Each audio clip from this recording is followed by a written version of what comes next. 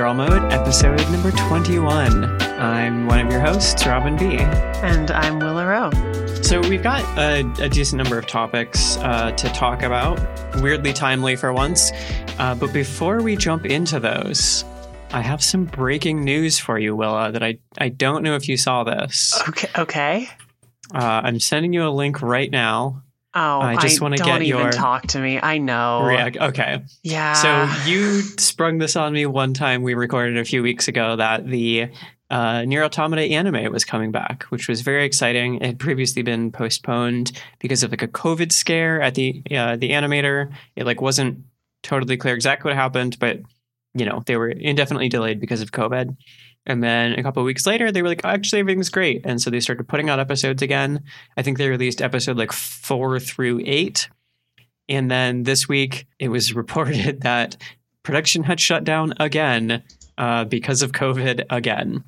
So episode 8 of the anime is out now, but it seems like the rest of the series is back to being on hiatus. Guess we'll just have to wait another month. Yeah, it's very strange. I don't know what to make of it. It just makes me sad. I did start watching the show again, and now it's kind of a stop and start. Their schedule of production is much like my schedule of watching the show, which is I remember that it exists and I watch a bunch of episodes in a row and then I stop for a while. It was just getting really good. A2 showed up now. Oof. Yeah, I wasn't actually caught up. I started watching the episodes that I hadn't seen, and then I was like, this just makes me want to play the game. So I started playing the game again.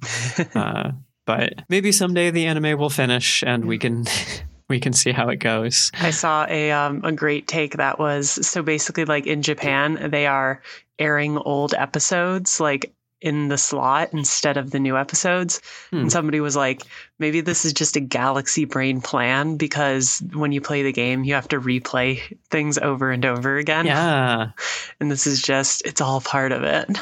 But aside from, once again, being sad about this show's weird status, the kind of big news of the week is that the Diablo 4 early access open beta was this weekend. So Diablo 4 is coming out in June, I believe. Right. Yeah. June 6th, because it's 6/6. So it's 2/3 of the way to being a cool Satan reference or whatever. But this weekend, there was an open beta. There's another one next weekend that anyone is allowed into. The one for this weekend, originally you were supposed to have pre-ordered the game, and that gets you access to the open beta for this weekend. You had access because you're a professional journalist, and I had access because I bought a chicken sandwich.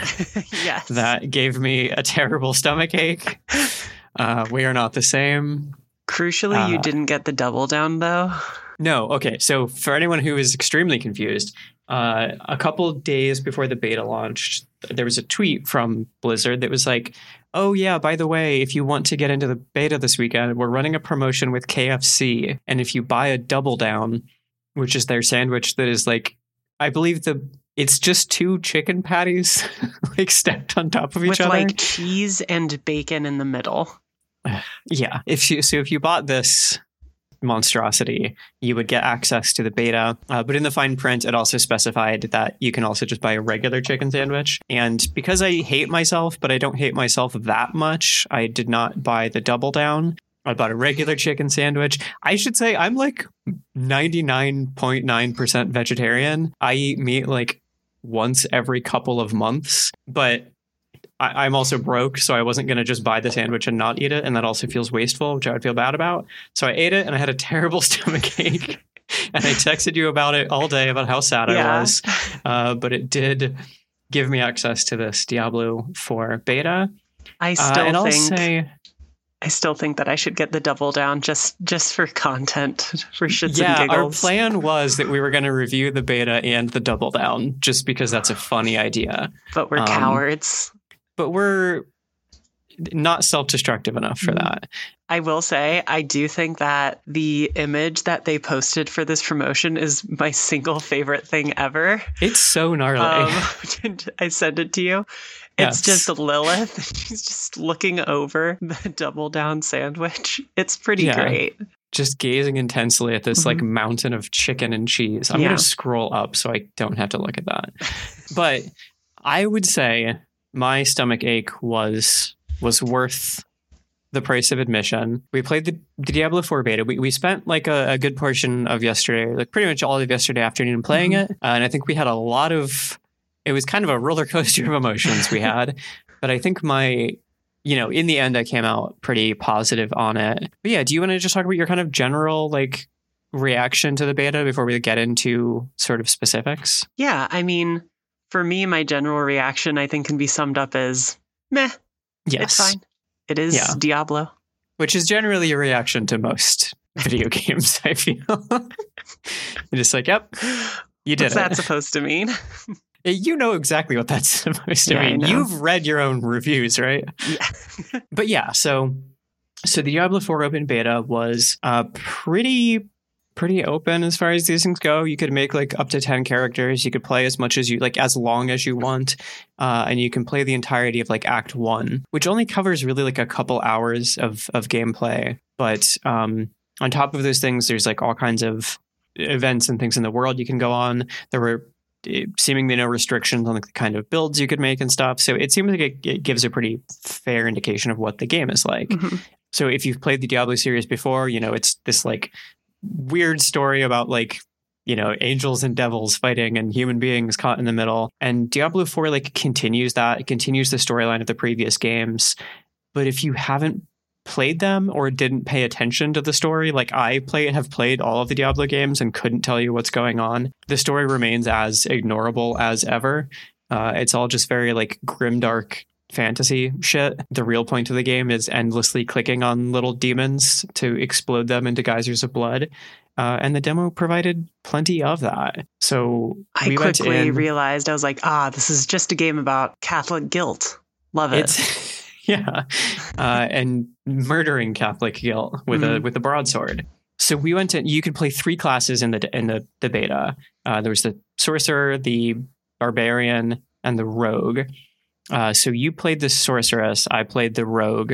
Yeah. I tried the barbarian. I found it very boring, so I gave up quite quickly. But I think we both, despite your meh reaction, I think we both liked the classes we picked pretty well.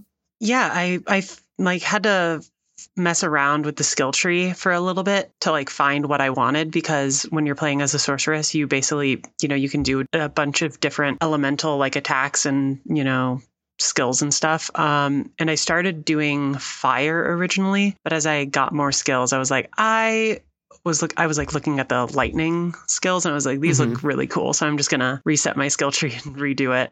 And then the lightning ones were really, really good. Yeah. Except for Flame Wall, which is maybe the best skill in the game.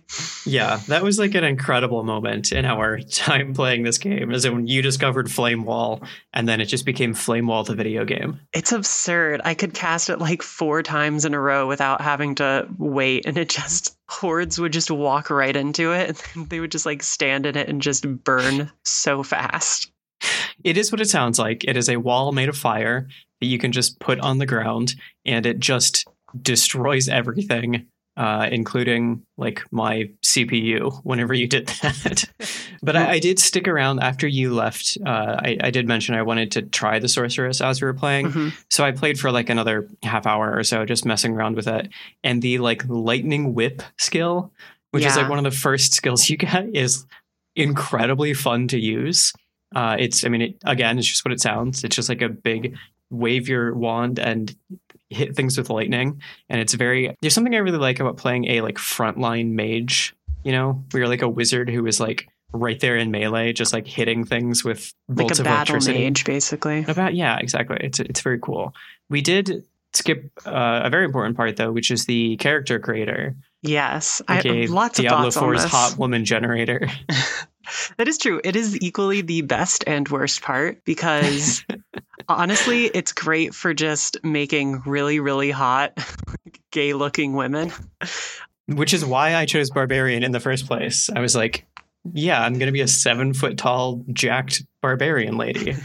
But then I had a lot of gripes with it because, like, the hair, they got to get on that hair stuff. Awful, yeah. The hair is awful. None of the colors are bright enough. Yeah, the colors are bad, and even the styles were pretty terrible, which was a bummer. I wanted to give my character green hair, but the green hair just looked like muddled brown.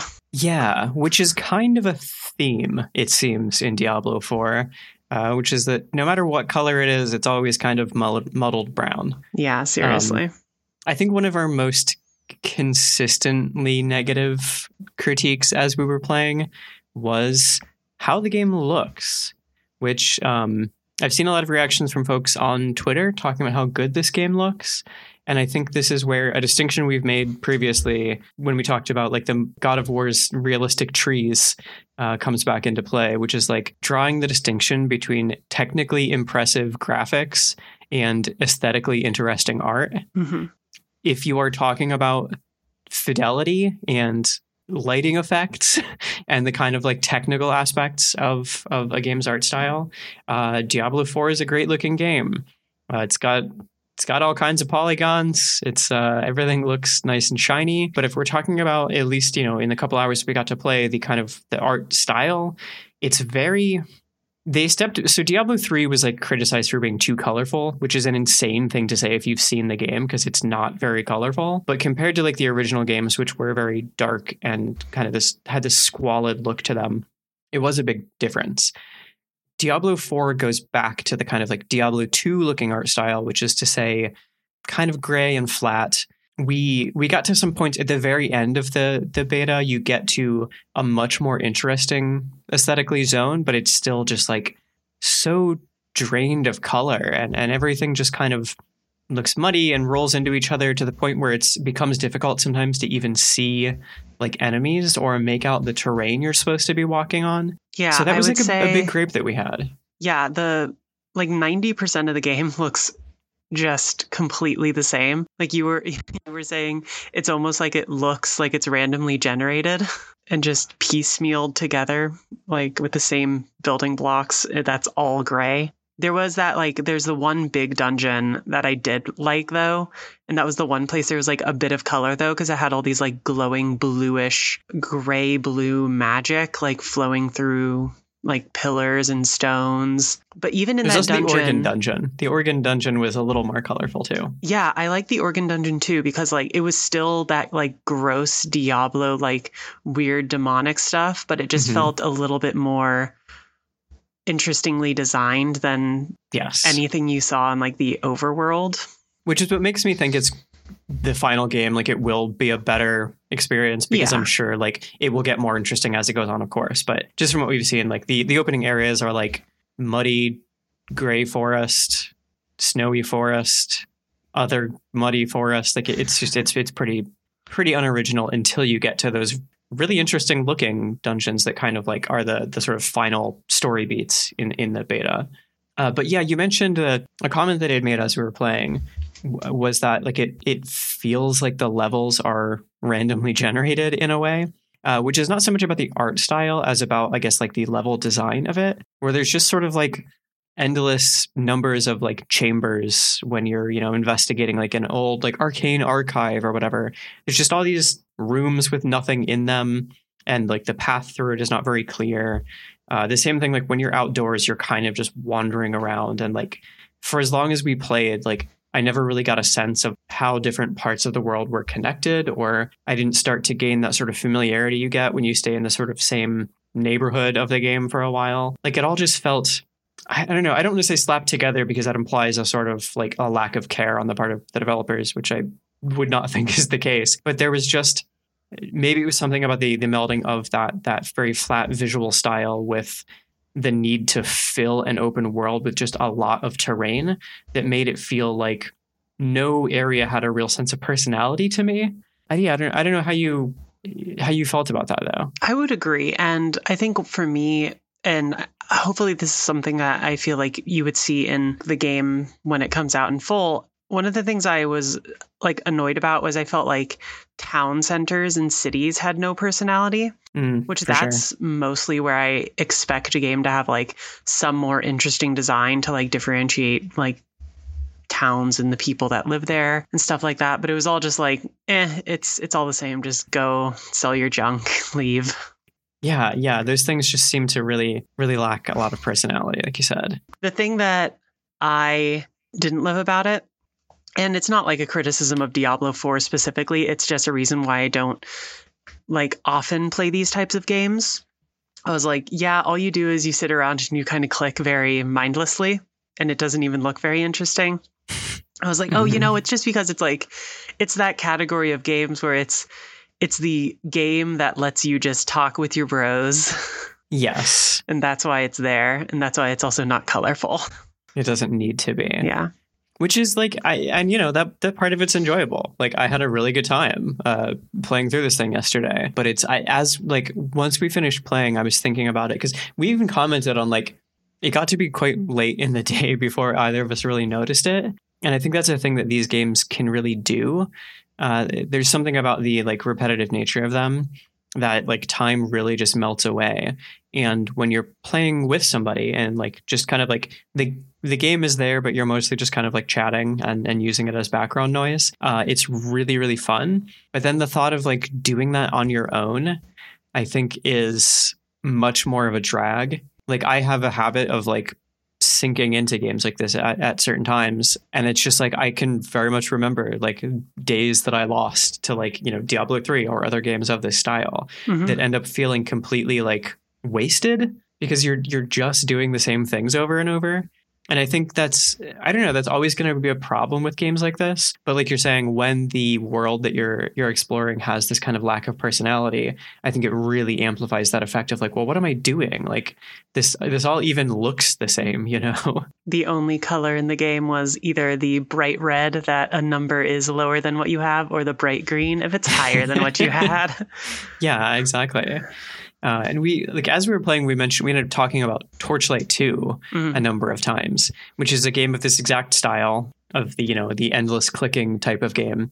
But it's a game that we're both really fond of. And part of that is that like it has a lot of personality. It has a lot of style. Like the art is very colorful and cartoony. And even like I can think back on it and like levels and even like certain parts of the world, like very like specific sort of corridors or whatever, I can still remember. Like the game just like sticks in your memory because there is so much personality and so much style, and it helps it feel like more of a more varied experience. And I just really wonder how Diablo 4 is going to manage that, if it's going for intentionally a very washed out kind of palette and a more quote unquote realistic environments for its levels. Yeah, I will say one of the biggest frustrations that we kept having was for a game that is like specifically meant to be played with friends in co-op. The co-op experience is so weird. Oh, yeah, it's pretty busted. Because like you have to, you join your friend's party and you transfer into their game, but you only make progress on like the party host's world in whatever part of the quest they are at. But then if you go back to your own world after making, like, you could be playing for, as we did, for like hours, making so much progress, like getting to the end of Act 1. And then you can go back to your own world. And it's like, well, this is your own world. So you're actually back at like the second quest. And you also, like, if you're not the host of the game, you're not getting like rewards for quests too. So you would have to go back and play through all of that again, which seems like, for a game that is built around co-op, it seems so wild. Like we were mentioning, if you were to get this game and like want to have like a regular group to play with, if the person who was hosting can't make it one night, you just have to everybody start from the beginning, or like just don't play that night, which seems like a really baffling decision, if that's what it is. More accurately, the conversation was, I said, wouldn't it be funny if you got a friend to play this game with you and then you got to the very last quest and then you just never played with them again? Right. Because you're a sadist. So that's the way that you internalized it. But yeah, I think even more than like most games of this type, which are very kind of co-op focused, like Diablo 4 is an online game. Like it's basically an MMO. And like this is a beta, like part of it is to stress test the servers and like see how that stuff is working. So you expect a lot of kinks there. But I gotta say, like, it seems disastrously implemented. So there's like these towns, spread throughout the world.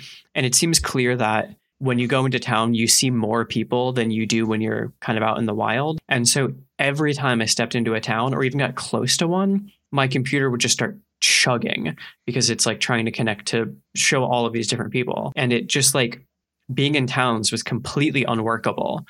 Even like if there were more people around, it got even worse. Like I remember there was a point where I was trying to like change my skills or something, and I had to go find like a weird back corner of this town to stand in because the game just like stopped loading when there were too many people around. It wasn't even just in city centers, because when we were exploring like the world and we would like cross like an invisible line into a new area, yes, it would like our game would be at risk of just like disconnecting, because all of a sudden we would hit like invisible walls and one of us would like make it through and the other one would just be like blocked at the wall, just running against it. And like literally it would take like a minute to just keep running at the wall till the game was like, oh, actually you're allowed to keep going. Yeah, which was funny, but also very annoying. And another element of like the online thing is they spawn like world bosses, as they're calling, which is, you know, what it sounds like. A big boss will just appear somewhere in the overworld and everybody who's on your server can just go and fight it together, which happened, I guess, like 3 times during the beta, which we didn't realize until the last time had already happened. So we just didn't get to experience that. I'm very curious about how that would have gone, like if the servers could like handle it at all. Yeah, that is a good question.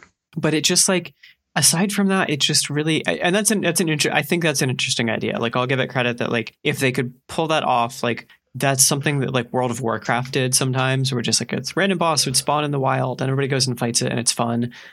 Something that Final Fantasy 14 does similarly, where, you know, there's some bosses that you can spawn out in the world and there's, you know, can be really enjoyable. But I really just, I don't know. I wonder what it adds to a game like this, and if it's worth the trade-offs that seem to be developing with like stability. Yeah. You know, if you're excited about Diablo, what you should do is you should play Final Fantasy 14 and just play Eureka. Yes. You'll get the same experience. I did like how they had those like little world events that were scattered around the map. And every time we were just like, oh, we have to go do a fate. Yes, they are just Final Fantasy 14 fates. And those are cool. And again, like I can see them being interesting, but like I think there is overall like a real problem in online games that like hasn't been solved or necessarily even like attempted to be solved or even articulated, which is like, how do you make these run-ins with other players actually feel meaningful? Because in an MMO, if you're seeing thousands of other people at a time, they kind of just become like NPCs, you know, if you're like in the middle of a town. And as you're like out doing a quest or something and someone runs by you and is doing something similar, you tend to just kind of ignore each other.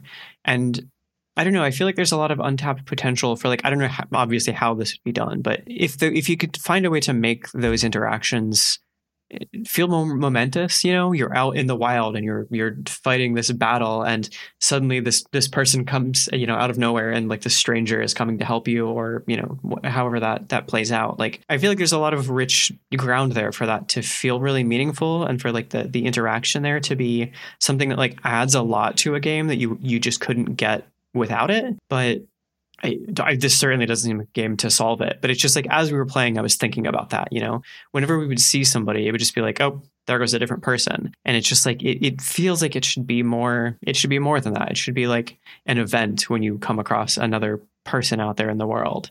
Everybody needs to be learning from Journey. Yeah. I was thinking about this though, like it's not to always just be that person, but Final Fantasy 14, I do feel like feels like that a lot of the times. Like you can't have interesting interactions with other players that you just run into. Like I've had a lot of interactions like that, and that might just be the community. But I was thinking about it.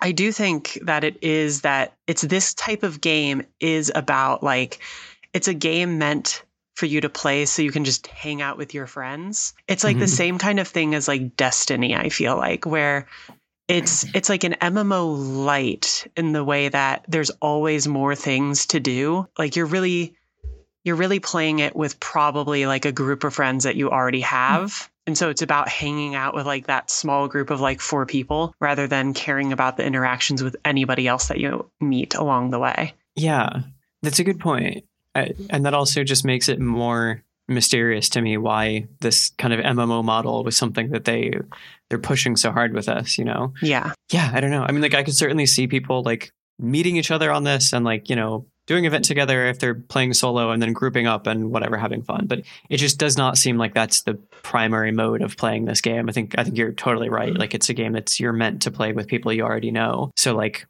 what does it add to have a bunch of other people doing the same thing, but you can see them, you know? It's I am curious if like the world boss kind of event has something like that. It's like we obviously didn't get to experience it, but I mean, my only real like point of comparison is to think about certain things in Final Fantasy XIV.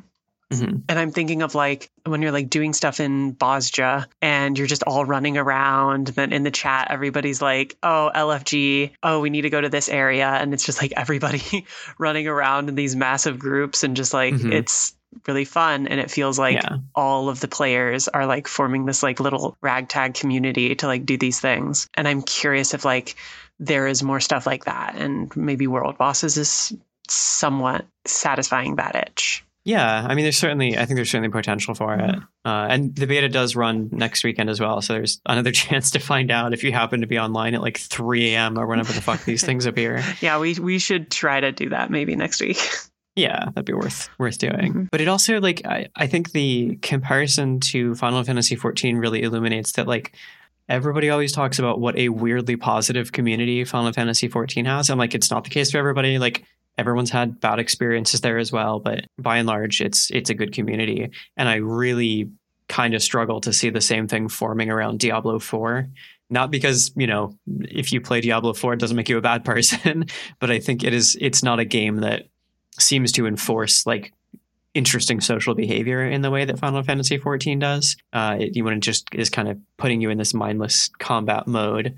But onto the kind of more talking about the core part of the game, like it is about combat and like it is about making interesting builds. So you have like this huge sprawling skill tree that you develop. And I will say, like, despite all of my complaints with like basically every other aspect of the game, when it got toward the end of our time playing the beta and we like had a full set of skills and we like had gear that was like giving us interesting bonuses and like adding new, like giving us new skills even, it got to be really fun. And like I had a really good time, at least like trying to make an interesting build out of what I had and, you know, combine skills in a way that like really complemented each other. And you could like set up combos with yourself. And there's a lot of freedom in how you define your character's abilities, which is something that was really missing from Diablo 3. That game really forced you to use certain abilities and gave you a very limited set of them. So I think like they've clearly like learned a lesson from that, because I was having a great time with that, and I can see it only becoming more complex as you know the game progresses. I don't know. It makes me. I'm kind of torn on how I feel about it, because there is this really satisfying core to it, but I also know that like a lot of the fun was just like we were playing together and like just like kind of joking around the whole time, and it's really difficult to see how it would maintain that momentum over like the full course of a, you know, however many dozens of hours long game. Yeah, I will say like the combat was fun, especially at the end. And like one of the things I think about in addition to the flame wall that I had, which was just like hilarious. I do think one of the funniest parts about this game is like making builds that just make combat absurdly funny. Like you had this skill where you just were knocking over enemies like all the time. And it would happen to like massive enemies. So you'd have these huge creatures just attacking us and you would just keep hitting them and they would just keep like tripping over themselves, which was just funny to watch. Yeah, there's one of the rogues like archery skills has that like if you hit someone, I think it was if you hit them at close enough range or something, it knocks them back. And then if that enemy runs into another enemy, it knocks them both down. So it just like our combat just became this like Three Stooges routine where I was just like standing in the middle of a group of enemies and just like they were just constantly like tumbling over each other. And it's there's like a slapstick element of it that's extremely fun, but again relies on like playing with someone to make that funny. You know what I mean? Like it's less fun to experience that stuff and just kind of like laugh to yourself than it is to like be able to talk about how silly it all is, you know? Yeah.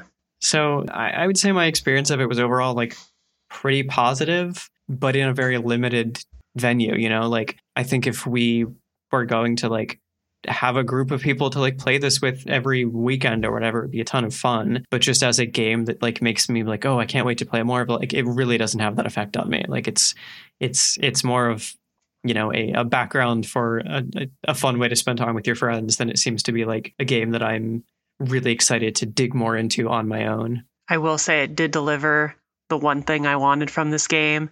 Oh God, I can't believe it took us this long to talk about this. Lilith is so hot. Perfect character design. No notes. Yeah. The whole time we were playing the game, we were like, where is she? Where is mommy? It was like every time she showed up, we basically just cheered. Yeah. It was so funny because they hold her like off for so long. Yes. Where you're basically like, you're chasing after her and they just keep teasing you. And I'm just like, where is she? Yes. Lilith is the antagonist of this game. She's like a big demon with horns who's like the embodiment of evil, and you're supposed to like be very afraid of her, and like she's the arch nemesis who's da-da-da. And yeah, the whole time we're just like, can we see her again, please? Can she come yell at us and tell us how mad she is at us, please? There's the one, like, when she gets really introduced in that one cutscene, and we just were, like, hollering. Yeah, we went pretty feral. So maybe this game is good. There's good reason. So maybe it's actually going to be Game of the Year, now that I think about it. Mommy of the Year. Gosh. I don't know. It's early. I'm sure you'll find more MILFs. Don't worry. Yeah. To fill the void that Jill Valentine left behind. Exactly. So aside from the Diablo 4 beta, I think the other sort of big game that's been sort of making the rounds this week is reviews for the Resident Evil 4 remake have dropped. It will be out a couple of days after this episode releases, but embargo was, I think, the end of last week. And it turns out the remake is also a good game, just like the original was. It's getting like... It's getting a lot of perfect scores. Right. Perfect and near perfect scores. Yeah. Like the Metacritic on this game is kind of wild. Like Resident Evil 4 is a widely beloved game, you know, so it's not surprising that it's reviewed well. But I think for both of us seeing that, it really laid out a pattern that's developed in the early part of this year, which is very well loved video games getting remakes, and those remakes getting endless amounts of praise heaped onto them. People like basically considering them to be perfect games. And I think for both of us, we're both a little uneasy with the way that so many games seem to be getting this reception. Do you want to kind of like walk through your feelings on this? Yeah, I think so. Like it's getting like it's really kicking into gear in 2023, and like it's very much set to be like a year of remakes. But it really like started at the end of last year with The Last of Us Part 1, which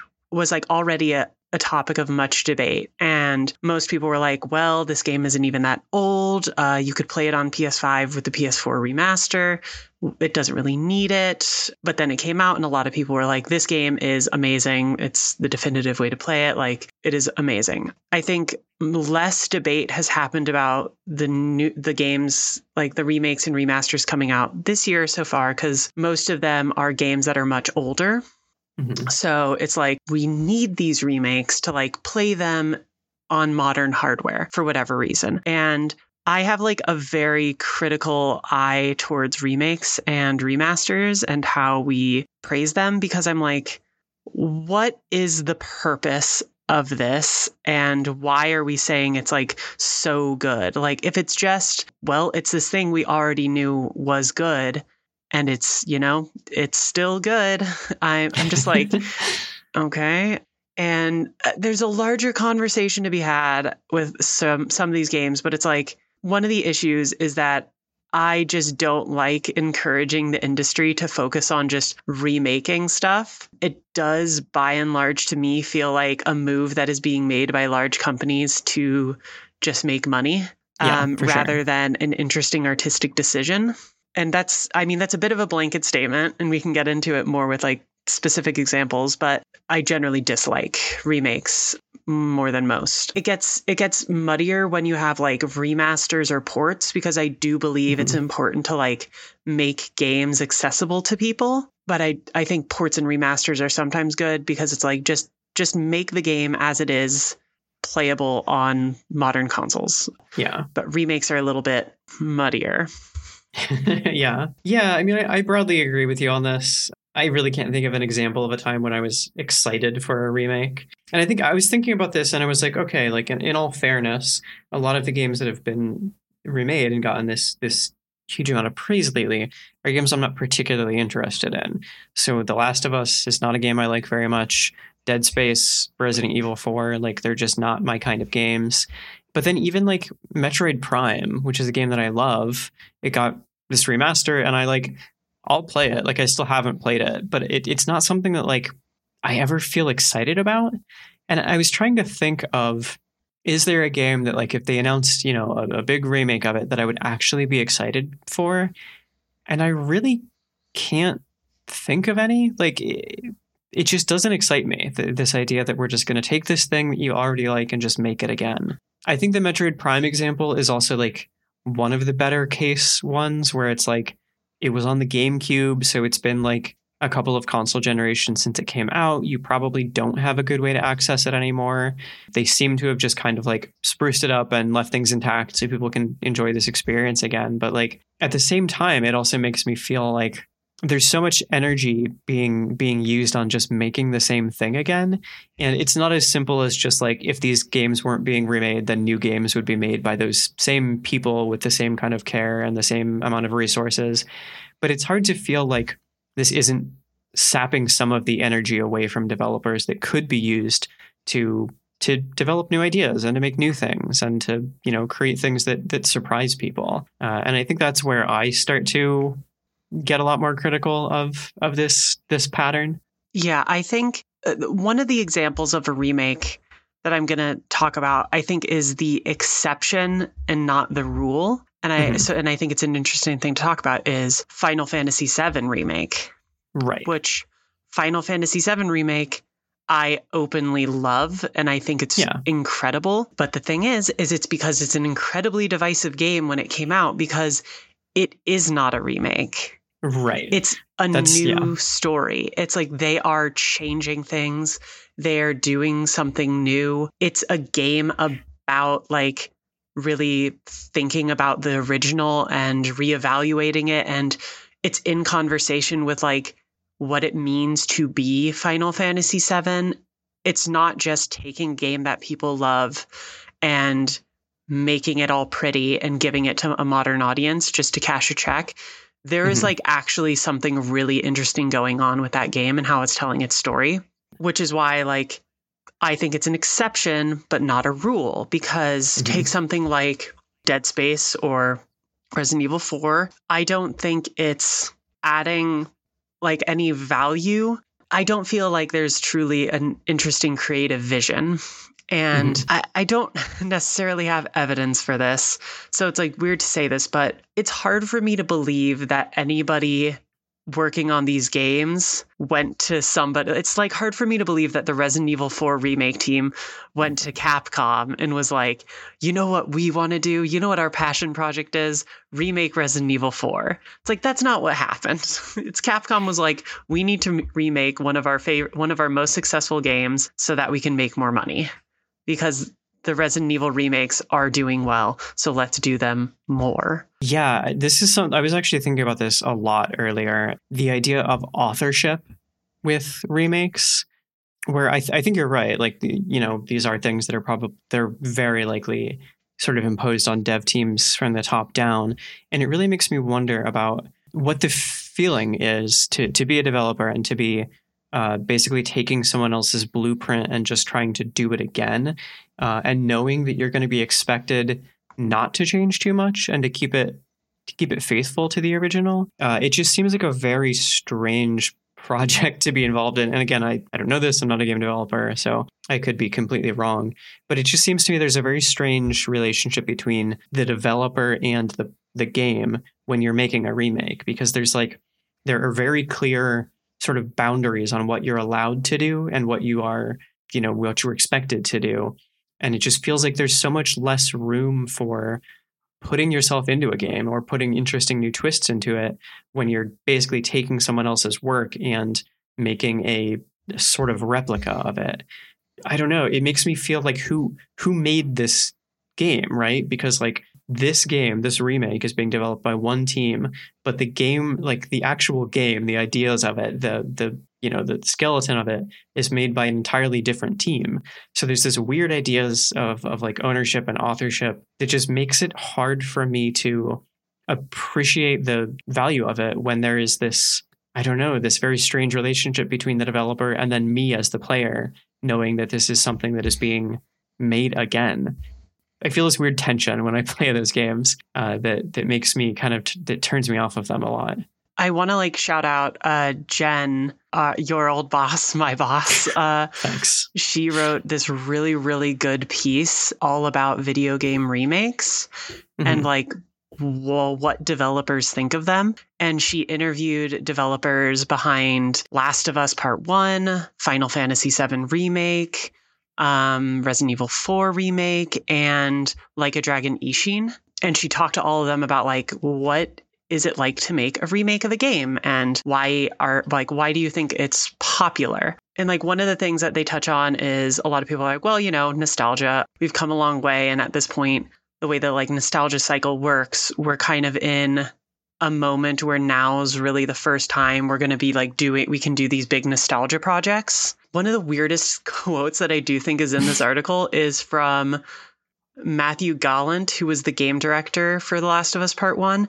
And he says, like, in response to the question, why are video games so well suited to remakes? He said, technology brings us closer to the original creative vision. And at first I was just like, really, for The Last of Us? Like, I am sorry. I know there's some, I think the most interesting part about the remake is what it did with accessibility. But like, beyond that, I was like, dude, what do you mean? It's not that different. And I think it's an interesting thing where one of my problems is I don't think it's easy to separate a game from the constraints of its development and bring it into the modern age. Because I think it is important what decisions were made when making the game. Like a remake that is happening there is a Silent Hill 2 remake. And we've talked about this and I wrote about it, but it's like the Silent Hill 2 remake, the way the developers have talked about it, feels like there's an intrinsic misunderstanding of the importance of the technological limitations on the game and how that actually impacted how that game told a story. I think it's not fully accurate to be like, well, we have the technology, we can build him better.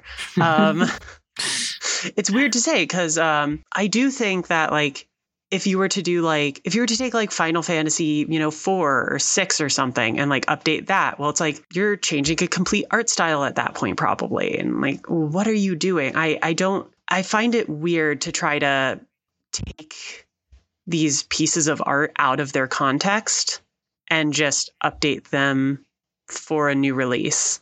Because that's what it feels like to me. Because I don't really think most remakes are trying to add something new beyond ease of access and profit. Because I am much more a proponent of just making all games accessible to a modern audience, which to EA's credit, like you can still play the original Dead Space.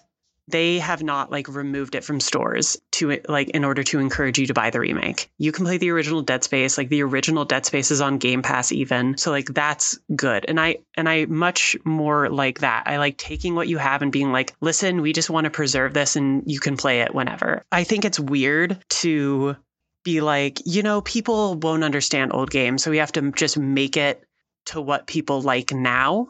Because I also think that's very short-sighted. What's to say a remake now isn't just going to be outdated in 5 years when something like new happens, when we're like, oh, we're kind of over third-person action. And now these remakes, I don't know, maybe they'll be done again to like turn another profit. Like literally in the span of a decade, Naughty Dog released The Last of Us Part 1 3 times. Yeah. For no real purpose besides to like make more money, frankly. Like it's an interesting comparison to think about it in context of other artistic mediums like TV and film. Sometimes there's a discussion where it's like, oh, well, I don't watch old movies because they're so old. Why would I watch that? And it's like most people, when you say that, are like, that's stupid. Like it's a movie, watch it, like appreciate it for what it was. And you like maybe like understand the context of when it was made and why it's doing certain things. And like you'll understand interesting pieces of like why they made it the way they did and why they're important. And remaking a movie isn't always a necessary thing. And also in movies, like you typically don't shot for shot remake a movie. You're trying to tell a new story in some way. And with a game, it's like if you tell someone, oh, you should go play the original Final Fantasy VII or the original Resident Evil 4, they're like, yeah, but it's old and it's janky. I don't want to play it. And I don't feel like that's a good enough reason.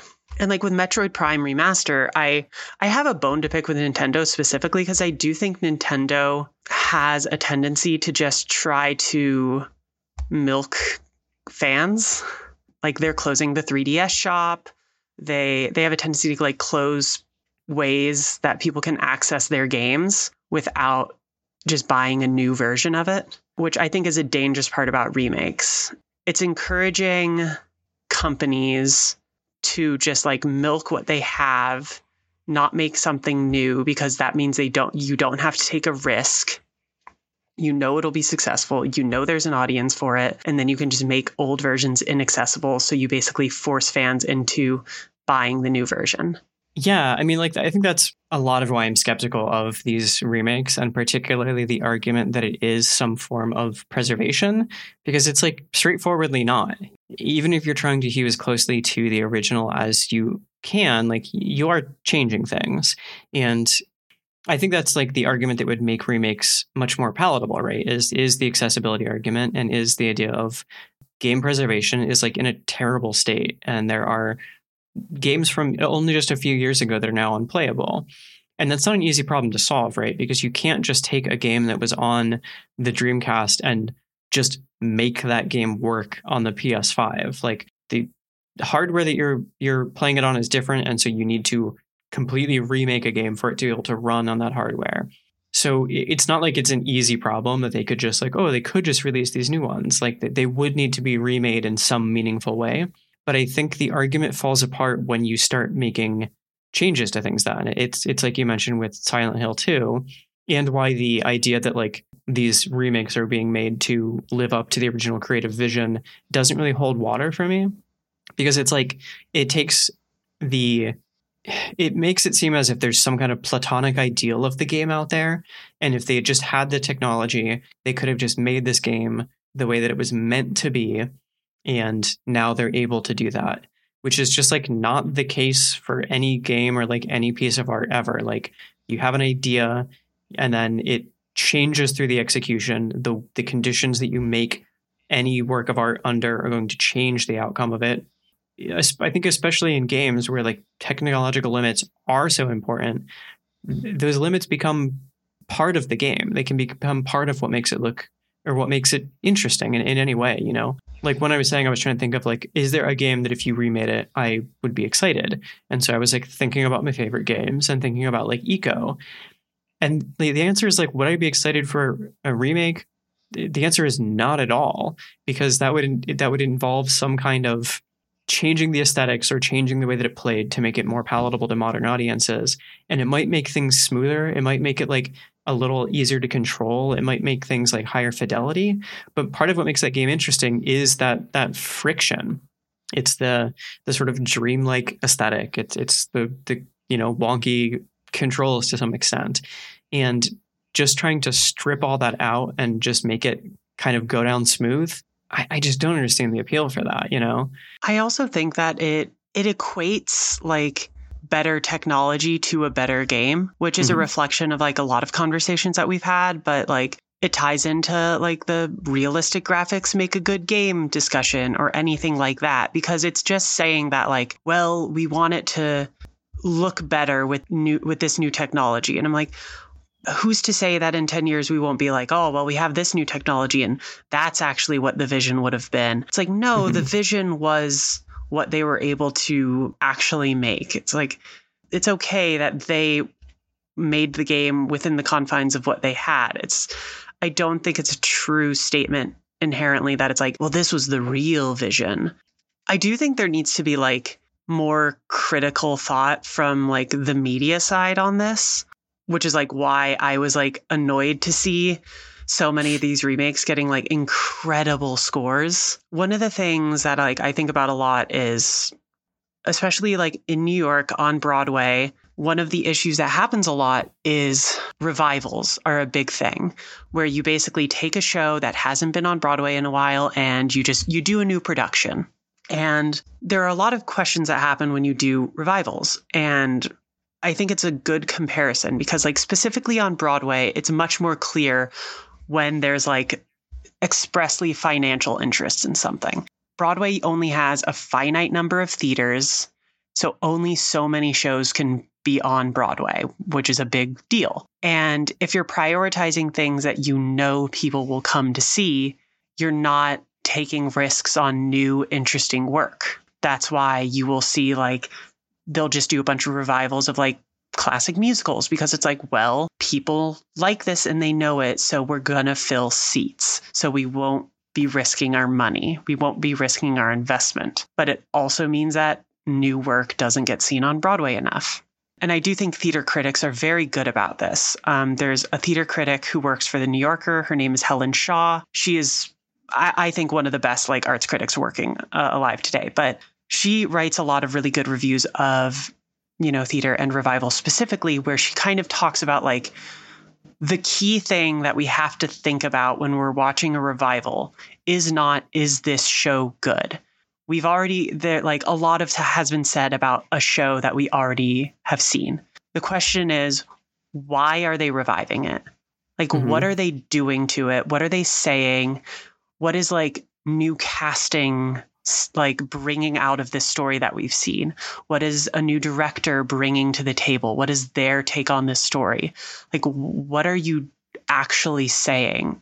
Specifically, like a couple things she just wrote recently. There's a revival of Parade on Broadway right now, which is it's a famous show, and you know, like Ben Platt is starring in this revival. It's a big deal, and she wrote this really good review about it, where she was basically like, listen, this show itself, like, I don't know why we are reviving it inherently. There doesn't seem to be too much of a value. Or she wrote a review of a show called Merrily We Roll Along, which is coming to Broadway, and it was off Broadway, and she reviewed it, and she was like, many people have revived this show since its original conception, and we just need to stop because this show is inherently flawed, and no production is able to fix the flaws. So we're mostly banking on the fact that it's a Stephen Sondheim show, and people like Sondheim shows. Yeah. Well, I think it's like a very interesting distinction there is that, like you said, like a show can be brought back multiple times with like vastly different creative teams, which is just not the case for it. Like video game remakes are inherently a very different thing because like it takes a lot more time and money to remake a video game than it does to bring back a play, right? And there's also like a lot of like rights holder shit where generally like the company, at least, who released an original game is going to be overseeing a remake of the game. So there's kind of a limit to how new that can feel.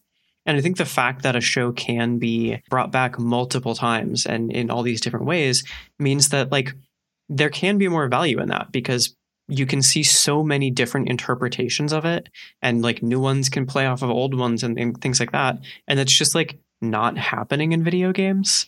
I mean, to a large extent anyway. Like we talked about this before. Like my favorite play that I've ever seen was Faust, which was done in this weird kind of theater in the round way where there were like 4 actors and they were just like switching parts the entire time. And like it brought something incredibly new to this show that's been done, you know, a million different times.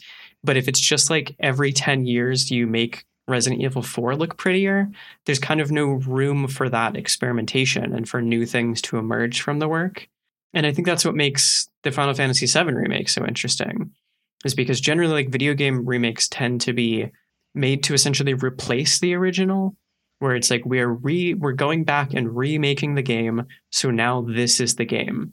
Whereas Final Fantasy VII is like we are remaking it with knowledge that the original exists. So they are meant to exist side by side, and the remake is meant to comment on the original and become a vastly different work because of its relationship to the original. And that's, I think, something that like theater can do as well, much more frequently.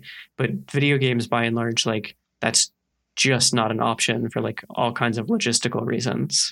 I will say, like, as much shit as I am happy to give Square Enix for a lot of things, I do think they're a company that's making a lot of interesting decisions when it comes to reflecting on their catalog of like games. Because another game that I think about is Stranger of Paradise, Final Fantasy Origin, which isn't technically a remake, but it is a kind of reflection of the original Final Fantasy told in a new way. In the same way. Yeah.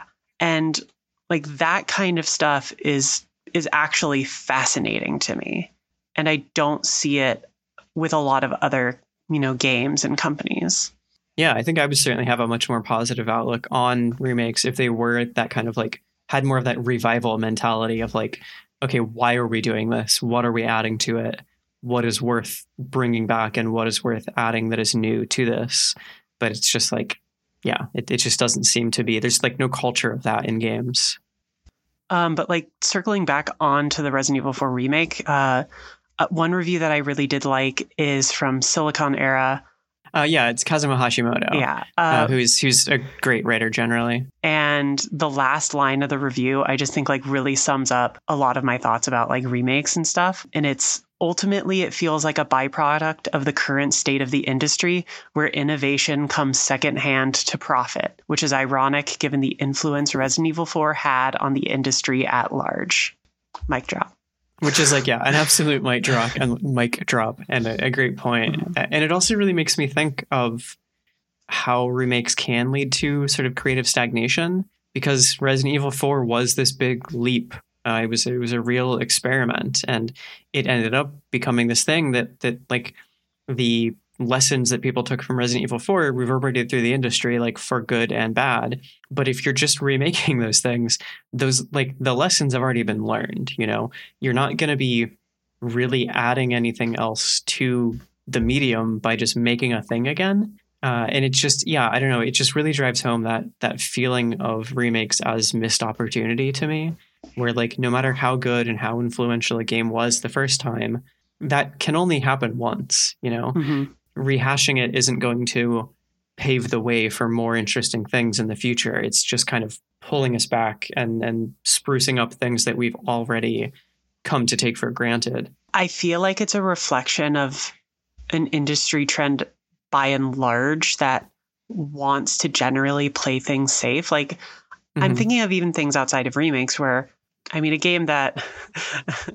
having already complimented Square before in this episode, it's time to be mean to Square. Like thinking about Final Fantasy 16, it's a game that I find so interesting to like hear about, because every preview, every time they show the game, what they talk about is they're like, oh, well, we wanted to do action like The Witcher, or so we got the Devil May Cry guy. We want to be like God of War's action.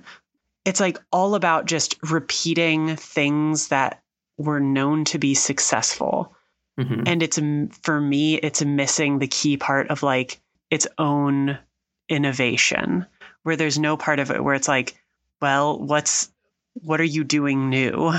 Yeah, I think that's such an interesting example too, because the other way they talk about it is like this game is like breaking with Final Fantasy tradition. It's like taking the series in a new direction. And I hear that and I'm like, great, take this beloved series and like strip everything recognizable out of it and make something new. But that's not what they're doing, Yeah. They're taking the series and stripping out what makes it like itself. But the thing they're not doing anything new. They're just taking what's already successful for other series. So in the context of Final Fantasy, it's a very, it's a bold experiment, but in the context of like games, it's basically playing it safe. It is as predictable as a game can be. It seemed, from what we've seen. Yeah, it's like, I don't even think it's interesting in the context of Final Fantasy, because like for me, the thing I respect about Final Fantasy as a series is by and large, every entry has had something new that it wants to do. Like where it's basically like, listen, we're just going to try something new and we're going to go off to do something on our own that other people aren't doing. And it does this every time. Like, you know, from 5 to 6 was a jump and 6 to 7 was a jump. And, you know, 7 to 8 had differences. And then it's like each one does something. And it's like, I even really respect Final Fantasy 13 because even though it like didn't succeed fully at what it was trying to do, it wasn't trying to be some other game. It wasn't like, well, I'm going to copy XYZ. It was like, we're just going batshit in a new direction. Yeah. And if it works, it works. If it doesn't, it doesn't. But it wasn't trying to repeat other people's success. Yeah, no, exactly. I think crucially, it's like every game in the series is different, but those were also things that the industry at large wasn't doing. So it's not like Final Fantasy 13 saw a similar battle system somewhere and said, oh, let's try that for Final Fantasy. Like they were inventing new things, whereas nothing that I've seen from Final Fantasy 16 looks like it's really doing anything new. And that's like, yeah, I don't know. It just feels like such a missed opportunity. Yeah, well, I don't know how we ended up talking about how unexcited we are for Final Fantasy 16 yet again. It all comes back to this. Oh, man. But yeah, I mean, outside of Diablo and remakes, that's kind of been it this week. What have you been doing for fun?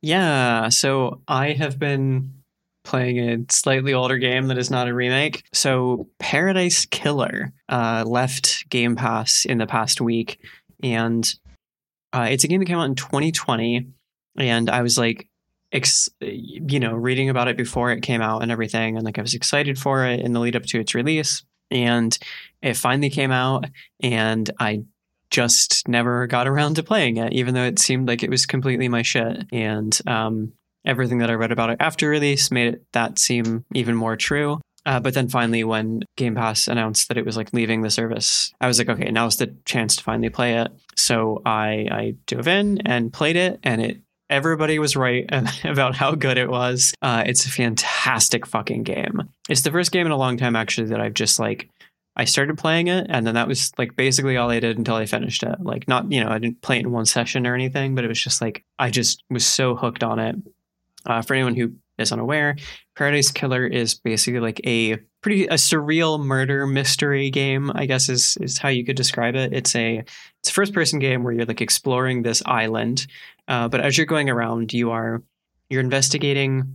There's this whole wild backstory that I'm not even going to try to explain. It's so complicated. Yeah. It's basically, there's like this group of immortal people who recreate this reality once every however often.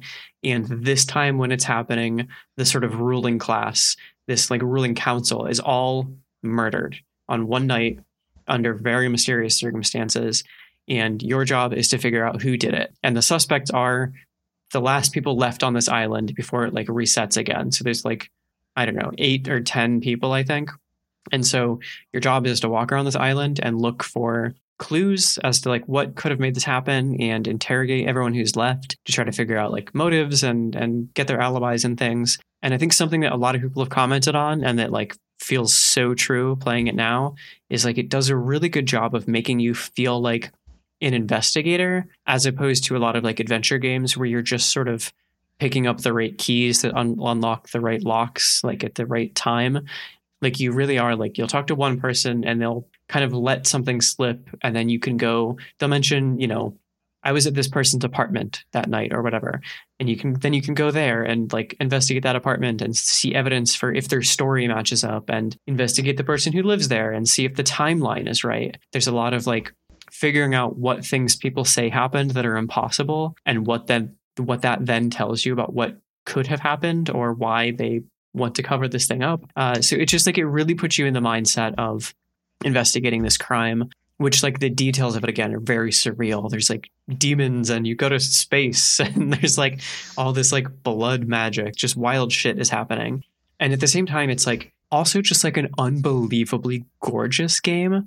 there are times when you can like look out like from like, you're from like a high perch or something, and you can look out across the entire island, and it gave me like such strong like Myst vibes. But it's also like, it's very like vaporwave within like the soundtrack and the kind of like art style of it, which is like very pretty, but also very kind of thematically resonant for what the kind of story of this island. And it's just like, I got so sucked in again. And also like the writing is really sharp. Like the characters all feel very different. It's just such a cool feeling game that it makes you feel like in the way that sort of like private eye noir movies are always kind of like paint the protagonist as like sort of doomed but cool person. You kind of can really embody that same sentiment. You can feel that same way about your character.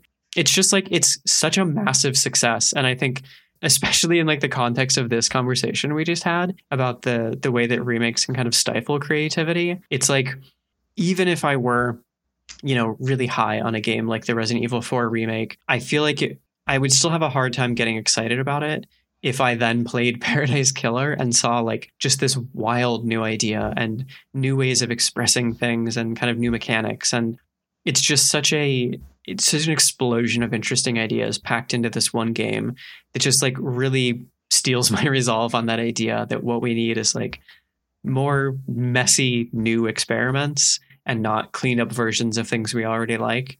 It rules. It's like, if you have not played Paradise Killer, like absolutely go play it. It's the best game I've played this year for sure. And it came out 3 years ago. So absolutely love it. Absolutely love Lady Love Dies, who is the protagonist. We were talking about her after I played it, where she is the peak of like, do I want to be you or do I want to make out with you? Like she looks so cool and she sounds so cool. And it's both is the answer. It's a really good game. I thought it was really funny when you like messaged me, you're like, oh, I'm playing Paradise Killer. This game is great. And I was like, I literally just wrote a rec for this game because I knew it was leaving Game Pass. And I was like, this game is so good. Everybody should play it. Yeah, I didn't read your piece because, again, reading in verse makes me too sad now. But I'm sure you made some great points. It's definitely, I like cannot recommend this game enough. Mm-hmm. But that's what I've been doing. So what have you been up to this week? I have been watching season 2 of Shadow and Bone on Netflix. It's this fun, like it's based on a YA series of books. I don't know, it just has a lot of like magic and warfare and mystery, and it's very fun. I really liked season 1, and season 2 just dropped on Netflix, and so we've been watching it. I really enjoy it. I think it's like a good example of like what just good YA stuff. It's really fun. In the very first episode, within 15 minutes, there's there's only one bed. And I was like, fuck yes, the show is great. I love it. I love it. Like, it's so fun. There's like a lot of good stuff in it. There's one of the main storylines is about like a group of thieves that basically just do a bunch of like interesting heists, and they have to like escape the police, and they're framed for murder. And it's like, their storyline is like really, really good also. Season 2 has a new swashbuckling pirate captain who's super charming and fun. It's a fun show. I very much enjoy it. We have prioritized watching this show instead of The West Wing for, the next week. Yeah. Mm-hmm. It sounds like a good plan. I watched the first season and was like, yeah, this is cool. It's kind of like it's popcorn, like it's just a fun time. Mm-hmm. So I'll probably pick up this one eventually. But glad you're enjoying it. Yeah. But with that, that brings us to the end of this somehow very long episode of Girl Mode. As always, you can find us wherever you listen to your podcasts. You can find us on social media as well. On Twitter, we are girlmode_pod. And on co-host, we are girlmode-pod. And you can find me both those places at Robin Bombas. And I am at both those places at The Willow Row. We'll see you next time when we remake this episode. It needs it. They all do, to be honest. Yeah. Oh, man. Bye.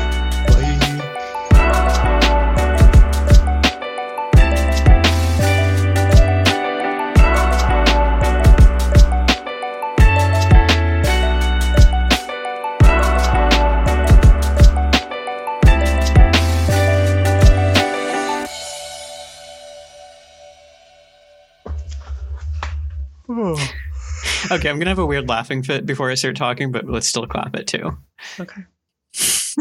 What's wrong with me? Okay, get the giggles out. I say to myself futilely, I have to pretend to be a little more together than I really am. Don't worry. I don't think anybody thinks we're put together. Yeah, that's true. I don't think we give off that vibe.